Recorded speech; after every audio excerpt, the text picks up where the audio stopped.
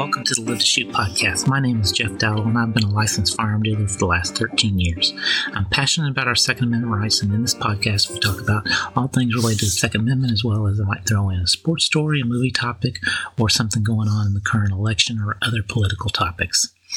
Well, today is Saturday, November 28th, and this is the week of Thanksgiving. Thursday was Thanksgiving, and for all of you that are not in the United States, and I'm continually surprised by the number of actual listeners that I have that aren't in the United States, Thanksgiving is a holiday that we celebrate here in the United States of just giving thanks. It originated with the Pilgrims, who were early settlers from England in 1620, and they had a very rough winter on their first winter here in the States, where half of the 102 original settlers perished, and they partnered up with some Native Americans who taught them how to grow corn, raise crops, build shelters, and things like that. And then following the next November, they got together and had a 3-day feast with them and their Native Americans, and just really celebrating their good fortune.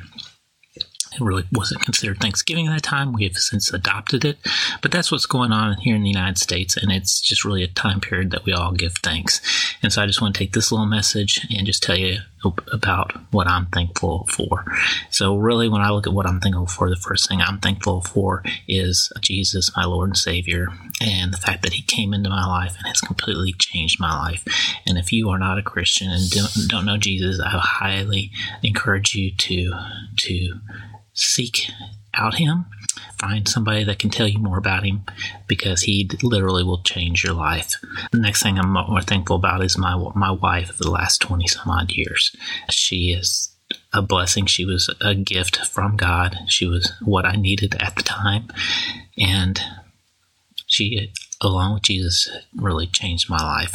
And then my two awesome boys, Seth and Chase, I love them so much, and I am just extremely thankful for them. And finally, I'm thankful for this country that we live in. We're going through a tough time right now, but I am still thankful for the freedoms and liberties that we do have. And times like this is whenever it comes out that you really do have to fight for these every day. They're not given. We have fought for them, and we are continuing to fight for them.